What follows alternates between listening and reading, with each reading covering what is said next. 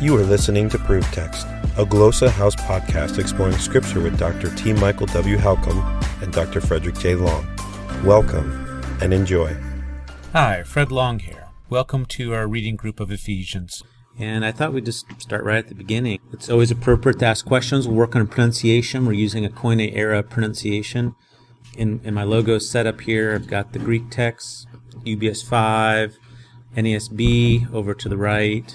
To the bottom left, I have some lexical resources, BDAG, LSJ, Liddell Scott Jones, which is the classical lexicon, which is outdated, which is being redone right now. And so, well, let's go ahead and pray. Father God, we love you very much. I thank you for these students.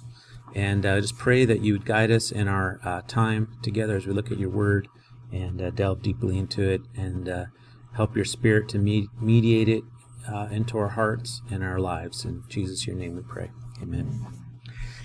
So Pavlos, apostolos Christou Jesu, dia thelematos Theou, tous agius tous usin en Epheso, ke pistus in Christo Jesu, karasumin ke Irene, apotheo patros emon ke kuriou Jesu Christou. There's only one verb present, and it's not a main verb. It's a participle, and we'll look at that in a moment. So, Pavlos apostolos. So Paul, apostle, and then you have two genitives, Christou Jesu, apostle of, belonging to Christ Jesus. And this is a epistolary opening, so it's verbless. It may be implying writes, the verb writing, like graphi, like he's writing, or it's just a convention. So Paul, but we do have apposition. So right away, we learn about Paul by the abutting of the one noun to the next, that he is an apostle. Paul, an apostle of Christ Jesus. Now, what's interesting is that these are anarthrous, which means they have no article. Okay, and this becomes significant. In fact, there was I just saw a book by Summer Institute of Linguistics on the use of the article in post-classical Greek. And I think that's the name of the book, exactly, or the article in post-classical Greek. I asked our library to order it. I'd be tempted to buy it myself, but I want to kind of see it first. But really important, Dan Wallace wrote his dissertation on the use of the article. And when it came to personal names, he was a bit baffled. He's like, I don't know what's going on. There's all these kinds of rules. He tried to break it out. But there's another perspective that's coming to bear on this, and it has to do with information structure and activation, what's called activation status of the nouns. And basically the rule is that when you're introducing a noun, particularly a proper noun, onto the stage, you do so without the article. That's how you do it. And then when you refer back to that entity that's already on stage in the mental representation of the discourse, you use the article, which is kind of like what's called an anaphoric referent. When it's pointing back to something that's known, it's called anaphoric, which is one article use, is anaphoric use. Now, there are some exceptions to these. Sometimes the audience might be assumed to know the entity, so it has the article each time. Sometimes there's like little catchphrases that are similar to that. They're kind of like commonly known catchphrases, perhaps. And then the other kind of then rule is you introduce the person without the article, and then they typically have the article thereafter, unless they're doing something important. So then the removal of the article again could indicate stress on them, or in a long narrative, their reintroduction back into the scene, like if they've been away a while.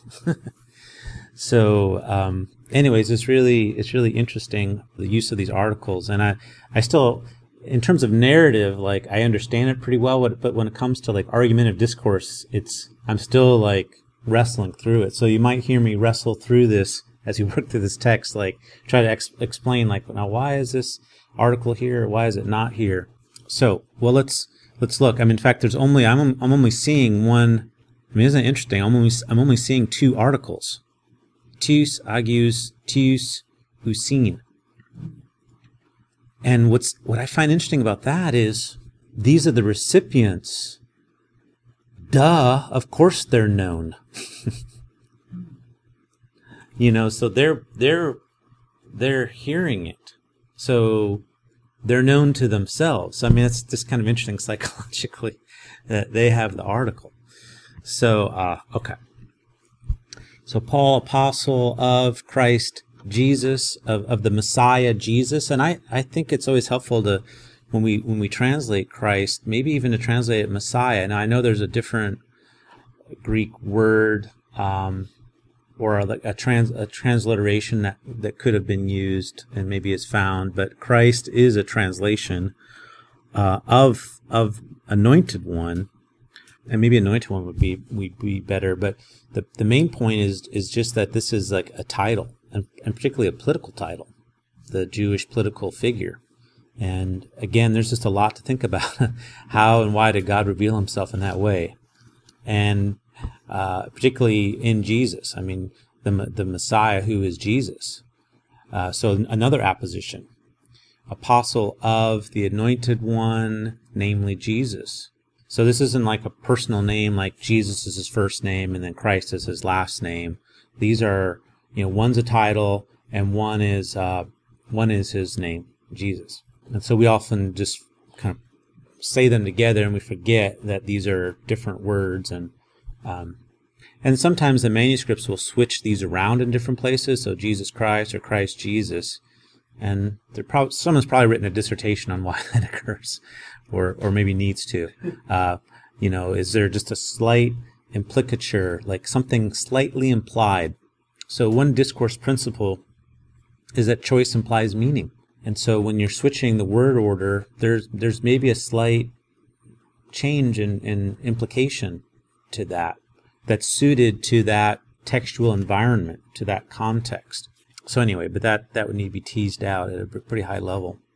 Now, what kind of apostle is he, or what is the agency of that? It's dia. Dia thelematos theou, through the will of God.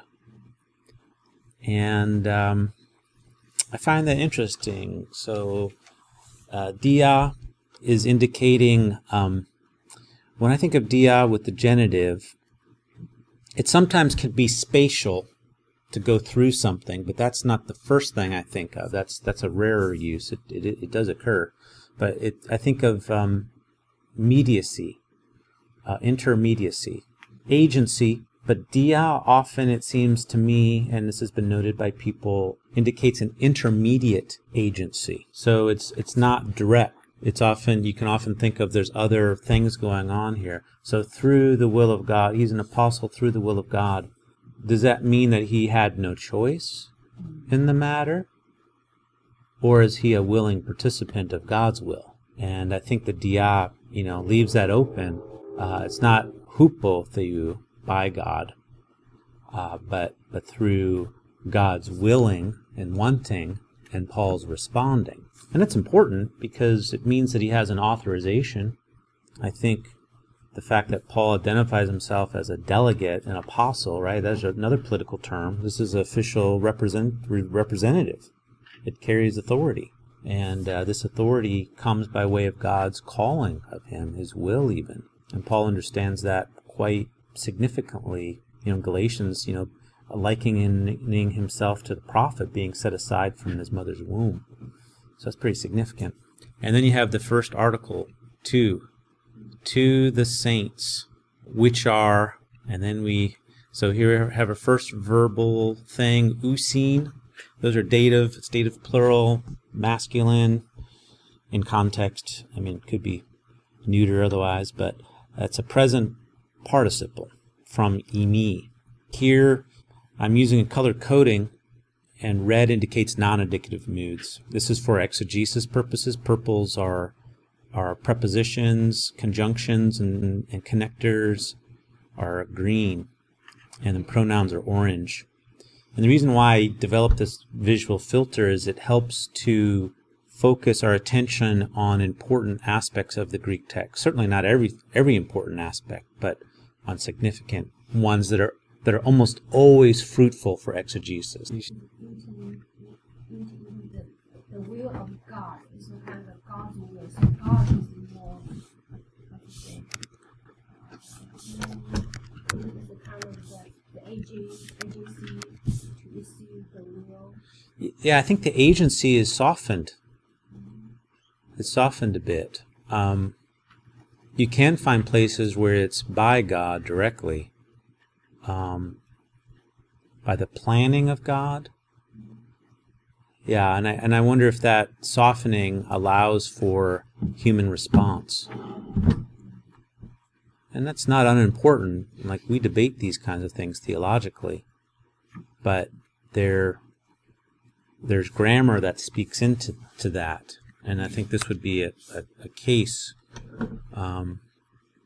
Is it possible that it's a distinction between the will of God and God himself? Yeah. So God is differentiated from his will, his wisdom. It's interesting, and we're going to get into this because he's going to get into foreknowledge and or predestination pretty quickly here. And so, preordaining things, does God make everything happen that he would desire? Did he desire for us not to fall? I would have to think that he did not desire us to fall, and yet that did not prevent us from falling. So, did he know that we were going to fall? I think absolutely. So somehow God has set up the world with agencies in place, and we don't understand them all. We know that there are higher other agencies at work, spirits of some kind, labeled different things. But yeah. All right. Well, good questions. So to the saints. So here we have tis agios, which is an adjective, right? Agios is an adjective. Agios, it's meaning holy. Here, being used substantively, like a noun. That means as a noun. And it's being modified by tis eusin. And now we run into a problem, because in Ephesus is missing from our earliest manuscripts. That's why it's in brackets. So we're looking at the UBS 5 text here, and you can see that the textual evidence that it's in the second corrector of Sinaiticus. It's in Ephesus is in Alexandrinus. It's in the second corrector of B. Vaticanus. So those little twos there indicate the second corrector identified. So, and then it's in some Western texts, and then a bunch of other manuscripts. It's got pretty wide distribution. The little after the lex here, this indicates Old Latin, and so there's a lot of Old Latin manuscripts. That's important. A Vulgate, which is a little later manuscript, the Syriac, Coptic. So those are pretty early. So you're starting to get some broad geographic circulation, and that's important. So these different ancient versions and Western text, Alexandrian texts, although these are corrected texts, the broader a reading is in the textual tradition, the more it's weightier in terms of other things being considered too. So it does have some early and versional support, which is good. But the difficulty is it's missing in our best, earliest manuscripts, 3 of them. P46, Papyrus 46, dating end of the 2nd century, maybe early third century. Those are our best manuscripts. So, and then you have Marcion, according to Tertullian. So, if that's true, that's mid-2nd century. So you're getting pretty close now. You're within 100 years of Paul writing this. Origen would be very early too. Yeah, so that would be early 3rd century, and he knew the tradition. So yeah, you got a dilemma here. So when you do a comparison with Paul's other letters, they often include a place name right here. So this leads to all kinds of theories, one being that this wasn't written by Paul, or that it was written as a circular letter, and eventually was housed in Ephesus, and then that later was recognized. People will sometimes think that Paul's letters were collected in Ephesus, and then this one got its name put on then. Some people will argue that something has to be there. Yeah, and that's, but I argue against that, actually. I argue against that. I don't think it grammatically has to be there, because if that's the case, well, we have to deal with this ke. So let's try to translate it without the en Epheso. To the saints who are indeed also even faithful in Christ Jesus. So is it possible that this is not needed, and that in fact the pistis is being emphasized? Well, this caused me to start doing some research on this adjective, pistos. How important of a virtue is this? Well, I'll show you a commentary research that I did, that this idea of faithfulness in Epictetus, who's writing at the end of the 1st century, early 2nd, this idea of fidelity, pistis and pistos, is very important as a virtue. And in lists of virtues, like here at 2.8.27, it's listed first. Of such a character will I show myself to you, faithful, reverent, noble, unperturbed. It's also a political virtue. It means to remain steadfast in one's commitment.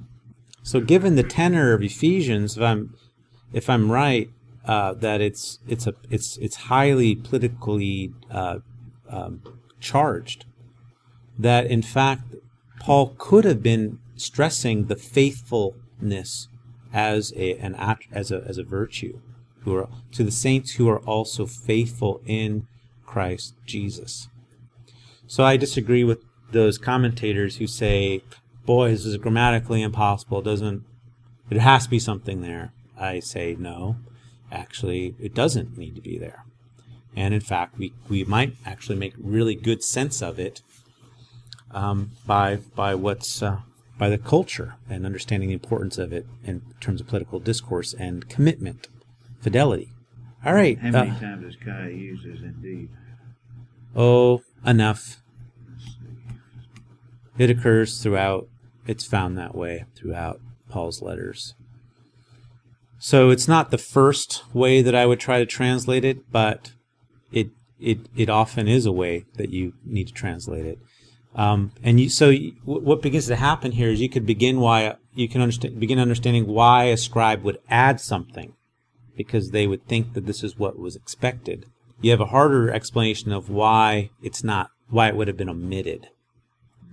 That becomes a harder thing to argue when it's typically there.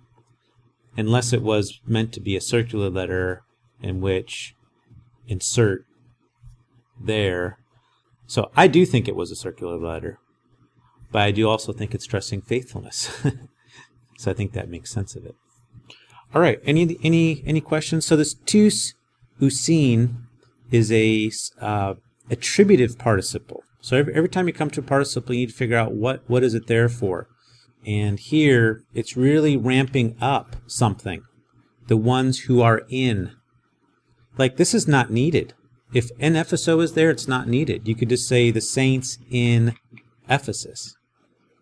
But when you add it there, it's stressing something, and it's either stressing that locale, or, as I would suggest, going with earlier manuscripts, it's stressing even their faithfulness in Christ Jesus. You can identify them as living in Ephesus. Well, it depends. I mean, usin means are. I mean, there's another verb that could have been used. There's umpteen verbs that could have been used for living. Really, a lot of words that could have been used. Residing, habitating, zoe, living, walking. So yeah, it is a bit more existential in that regard. And it may be idiomatic. But, okay. So how about verse 2? Someone want to read verse 2? Karasumin by Irene upon Theou Petros Amen K Gloriu Jesu Christu. All right. I may not have pronounced that. Yeah, the ke. The alpha iota is simply as epsilon. Ke. Ke and de rhyme together. Ke de. Yeah, ke. So charis umin ke Irene apotheou patros imon ke kuriou Jesu Christu. So how would we translate that? Grace to you and peace from God Father and the Lord Jesus Christ. Yeah, great. So grace to you. Now the common Greek greeting was an infinitive, kerin. Kerin was the standard Greek. It was one of the Greek greetings, an infinitive. Paul seems to have converted this to a Christianized greeting, charis. And Irene, peace, is the translation of shalom, a Jewish greeting.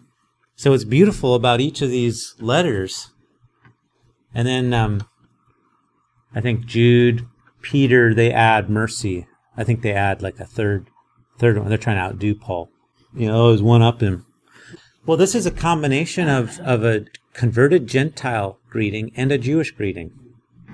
I love that. Multicultural.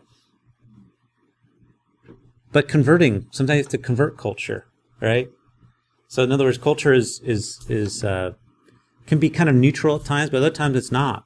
And so we can kind of correct or adapt culture and Christianize it in a certain way. So we see Paul doing this. He's adaptive.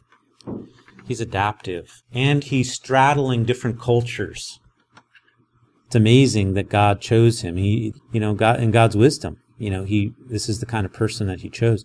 I mean, think of Moses too, right? Like highly educated in the Pharaoh's court. He chose him.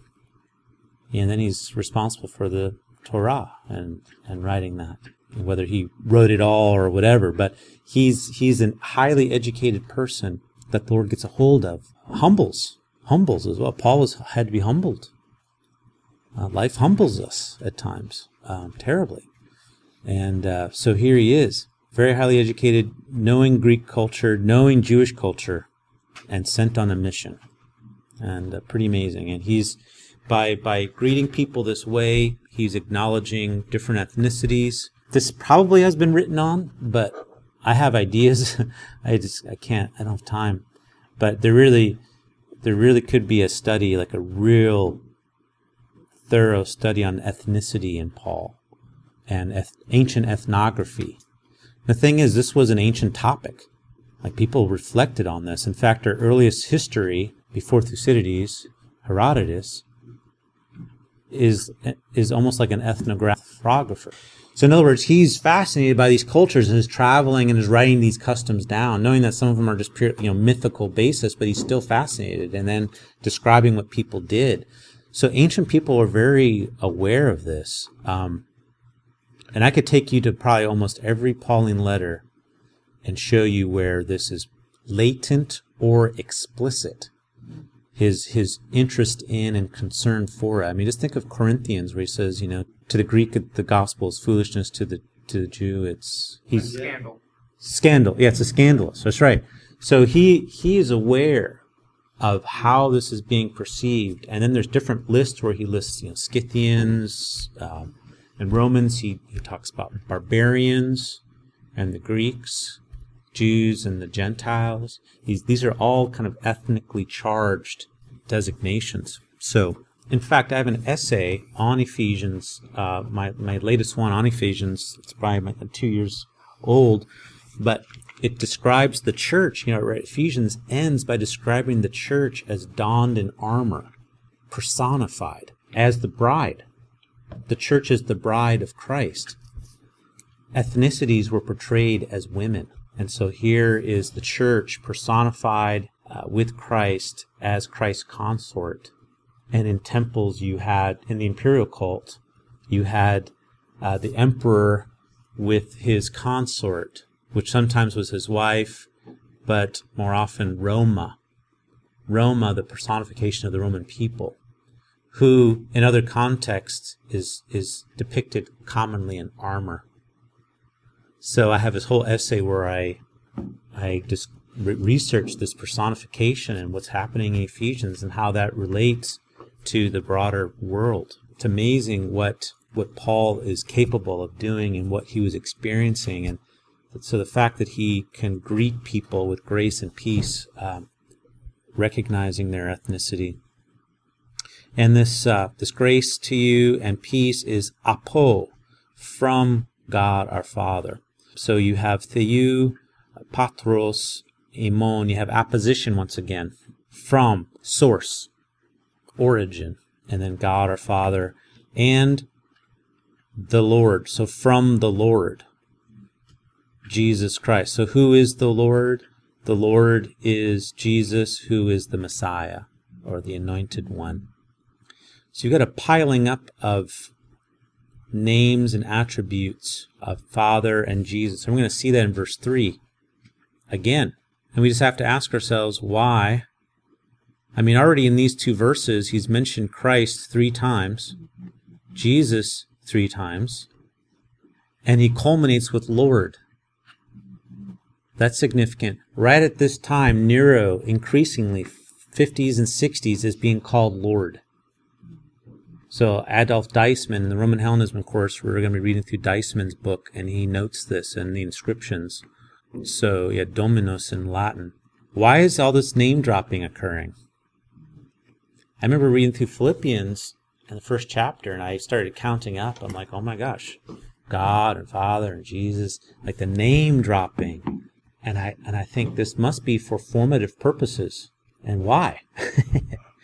Well, because they have so many other prominent deities and or emperor figures in their mental space of divinity. So it's like, imagine a folder full of divinities.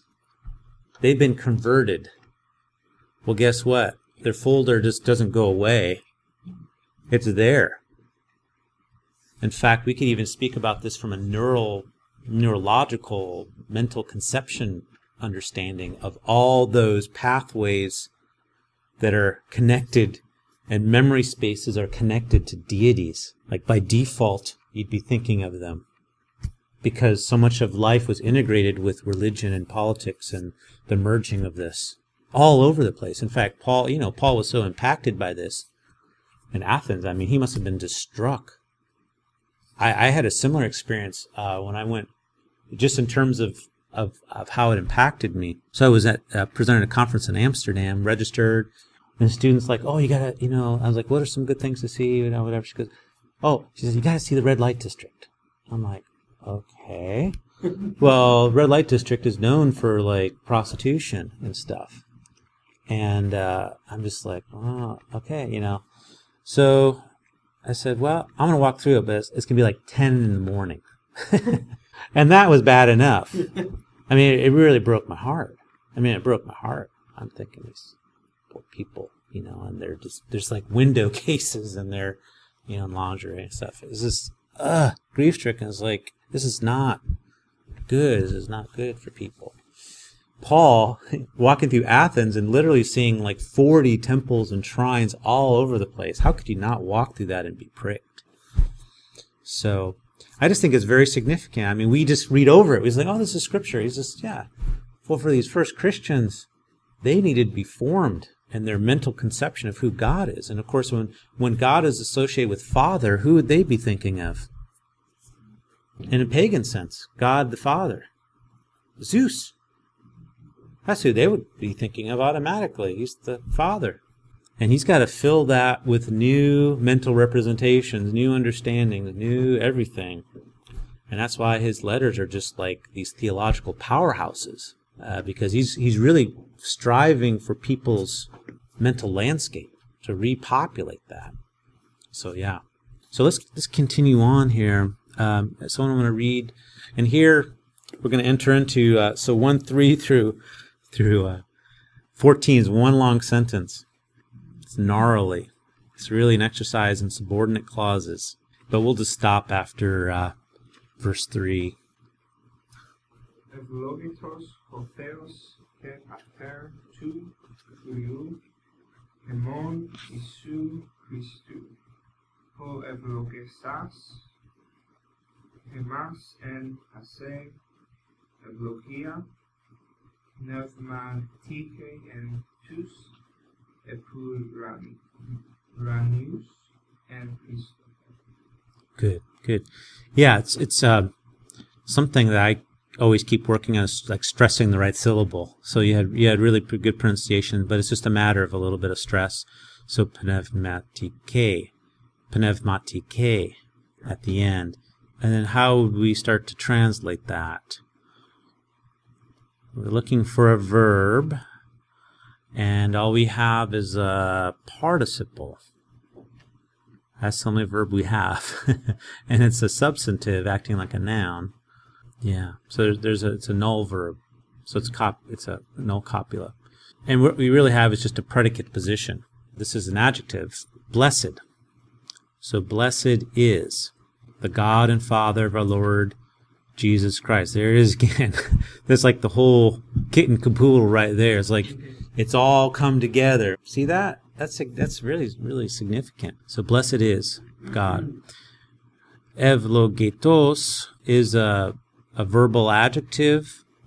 The etos ending is an old participial ending, a past passive participle. Blessed, being blessed.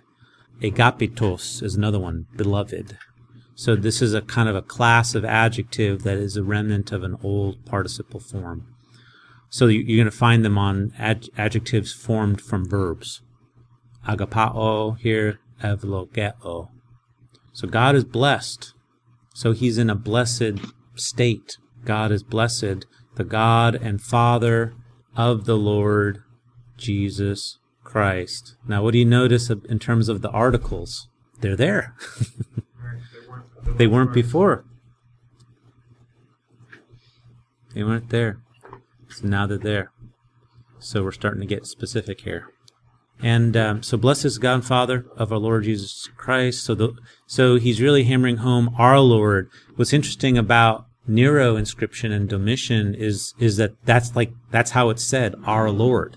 So this actually matches an idiom, our Lord. So our Lord Jesus Christ. And then you have apposition. O evlogesas is a aorist active participle, masculine and nominative singular, referring back to God who is also Father. And so this is explaining more about who God is.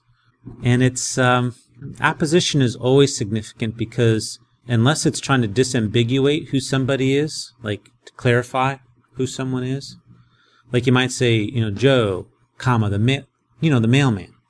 That is like a little aside that clarifies, disambiguates. But that's not what's happening here. He's not disambiguating. He's actually expanding.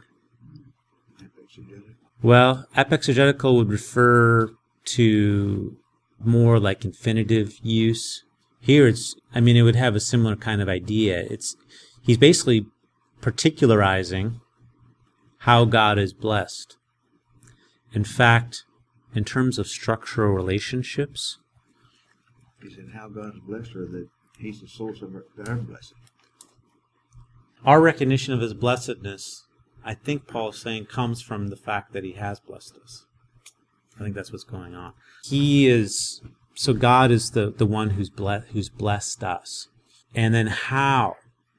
Here we have a nice kind of flourish. In every spiritual blessing, in the heavenly realms, in Christ. You got 3 N's. Here the text really takes on it starts to take on a grand style. So is that feeling means then when we get into the in Christ? So that it's how God blesses is through the means of Christ? Yeah, except it's N can be used for an instrument, and here it's a personal instrument. But you're not wrong to think of means in terms of IBS, inductive Bible study. In terms of grammar, Wallace will describe this and just say this happens. It's really agency, but with N. And I think there's a lot at stake here, because in the Roman world, how have the gods blessed us? What was being proclaimed as good news, actually. And in our Ephesians class, I think today I'll show you it. So I'll show you an inscription dated to like 9 BC that is announcing the good news of Augustus and him giving grace to us that surpasses all of the rulers. And now Nero is come to the throne. So this is written after that, and this is like Augustus through Nero. And so yeah, I mean, there's when you're thinking of like gods and blessings in the populace's mind, the intermediary is the rulers. The earthly ruler, and above them is the apotheosized, divinized rulers, who are real entities in their mental landscape, like physically being seen on statuary. In Corinth, in fact, in the forum, I have a whole essay on this, where Paul says the God of this age blinds the minds of unbelievers. I argue that the reference of the God of this age is actually to that statue of Augustus, 8 foot tall, and in Latin it says to the God Augustus, in Latin. Blinding is something that political rivals did. People could outshine others. And then I lay out the context in Corinth, 2 Corinthians, how this makes sense ideologically. So, yeah, we just have to kind of recover this understanding. And the heavenly realms were populated, people believed, with gods and rulers and heroes, statesmen. Sorry, I don't know about stateswomen. I think some of them did make it in, though. Some of the imperial family were apotheosized, including women. So the men get to ride up on eagles. The women ride up on, geese or something like a different kind of bird. So that was the vehicle for becoming a god. And this is depicted on statuary and stuff. So yeah, he's blessed us with every spiritual blessing. And that's kind of important because it's from a earth perspective, we're being beaten and killed, and that doesn't mean that we're not spiritually blessed. In fact, we may be suffering because we are spiritually blessed. There may be persecution because of who we represent. Every spiritual blessing. Notice that the passé here is, I have a gray highlight. And basically what that is it's a filter that identifies me to numeric specifications or quantitative specifications. And I would maintain that special attention to quantities is a way of highlighting important information. And pasapon, is often for stress. And you could make a case for it probably almost every place. And sometimes it's obviously, maybe close to hyperbole. Right. And that's stress. Right.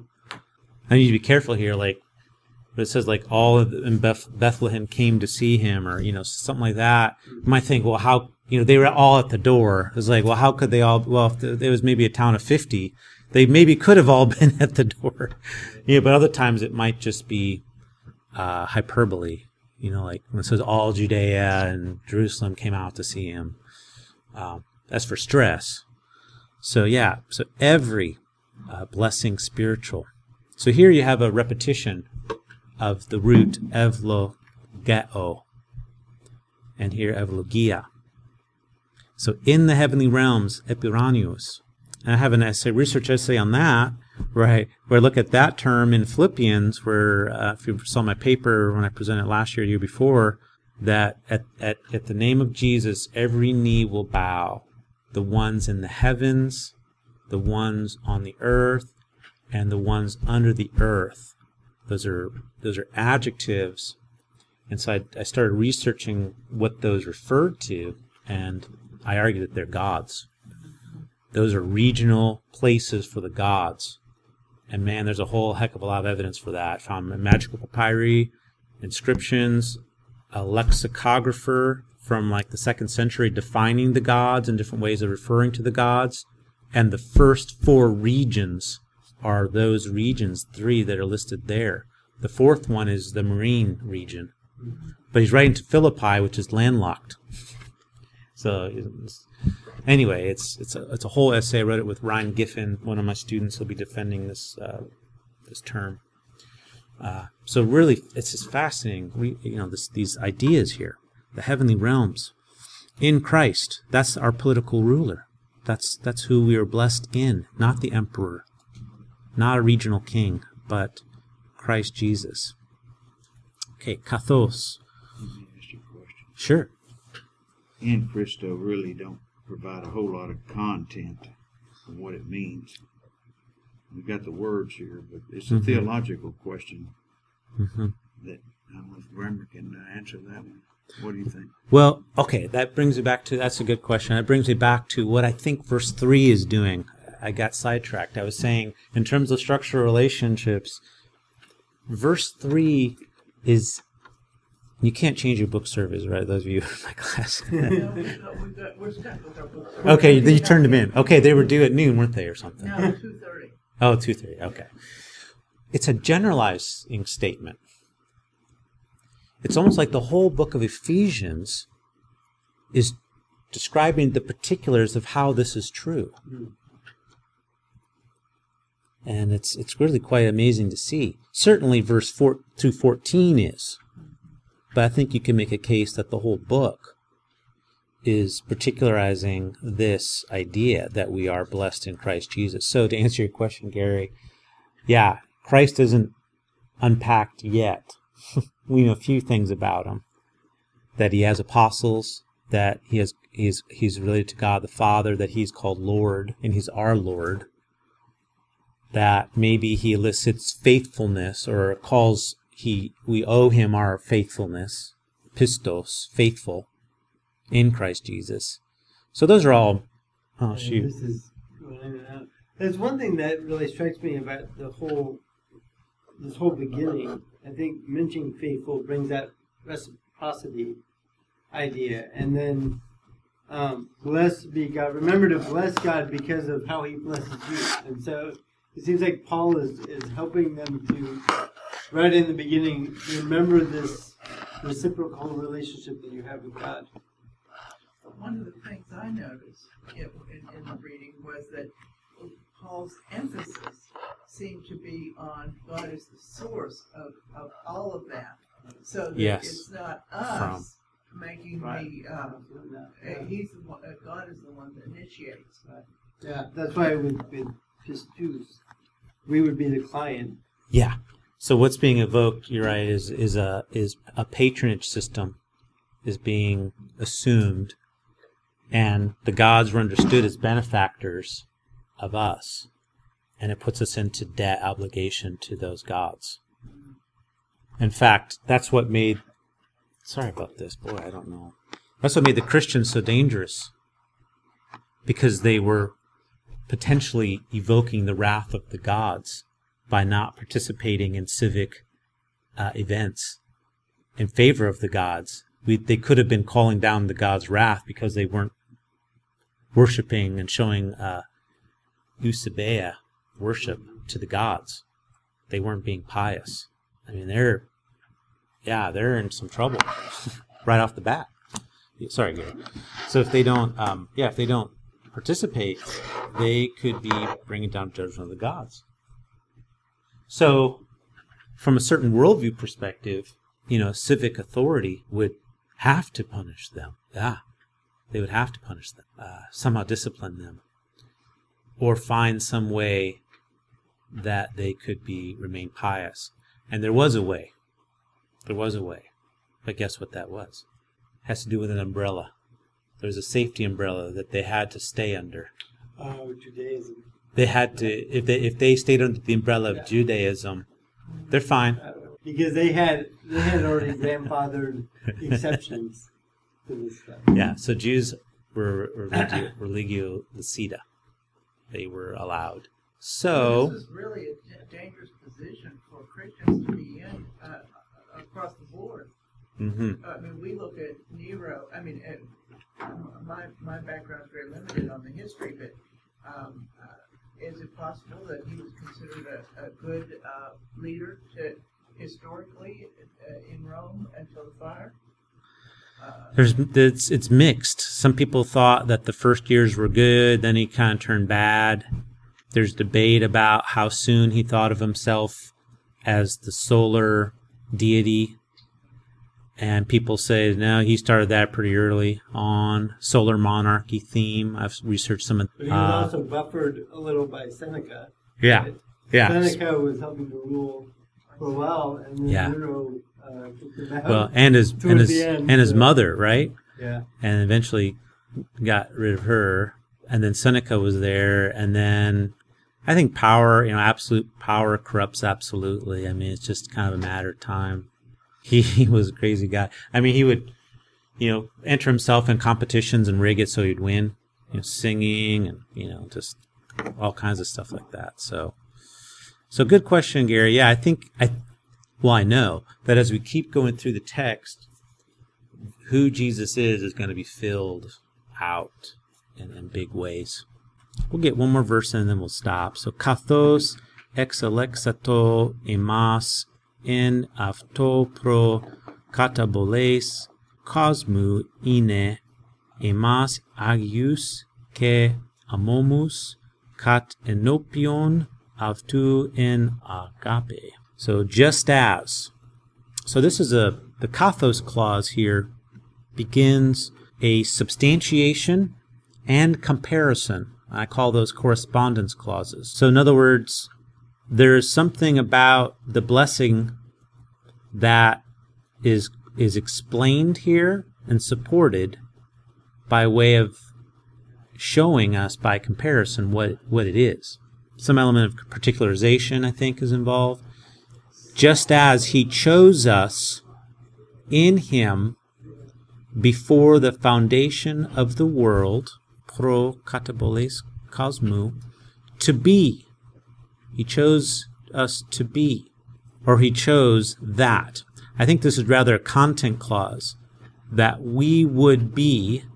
So when you think of an infinitive like that, you think, okay, what are the possibilities for infinitives? And one is like a purpose clause, result clause, but another is simply a content clause. And so when you have the subject here, umas, of the copula, I think that's why we have a content clause. He chose that we would be ine, and then you have two predicate adjectives, holy and blameless before him in love. Pretty significant here, holiness in terms of love. Of course, there's some debate about en agape, whether that's going with to be holy, or whether it's going with the next verb, foreordaining us or predestining us. And that's a big question. I think the comma is properly placed here, and that has implications. So, in other words, holy and blameless in terms of love, in terms of our response. And in Ephesians, love is something that we're being made into. We truth to one another in love. We are to walk in love. in imitation of him. So this is a virtue that is exemplified to us and then is expected of us. This gets into some pre-planning. We can think about this more next time. What does it mean that he chose us, elected us before the foundation of the world? And I would just say that it's a corporate election, that it's an election that's based on what he wants for us in terms of character formation. We'll talk more about this next week, but just for you to think about it, is that God foreknew everything, but that's not the basis. The predestination it's the foreknowledge that comes first, and out of that foreknowledge he predestines and plans. It's not the opposite. It's not that he foreknows because he predestined. And I can show you this next week, because in Romans there's a particular order that he explains how this works. And it's foreknowledge first, and then he foreordains things and plans. And that's significant to me. It's not he predestines and that's how he knows everything. So in my understanding, God, as he's conceiving of creation eternally, he knows that there's a possibility of a fall. And he knows what he's going to do in that contingency. And that's his pre-planning. And he knows what he wants us to be, what he's chosen us to be. That's not in doubt. We're to be like him, holy and blameless. We're to be loved just as he is pure love. That's what he's chosen us to be. That's the ideal. In fact, that's mediated through the creation of Christ as our prototype. Anyway, these are kind of big concepts, but Paul is kind of laying out this large view of what's happened. And we're forced to kind of think about it. We'll continue next time and keep thinking. And so thanks for coming. Sure where to start? Glosa House can help. From illustrated readers and short stories to lexicons and grammars, Glosa House offers a variety of resources for beginning, intermediate, and experienced ancient language learners. Head to glosahouse.com today. Glosa House, language resources for the global community.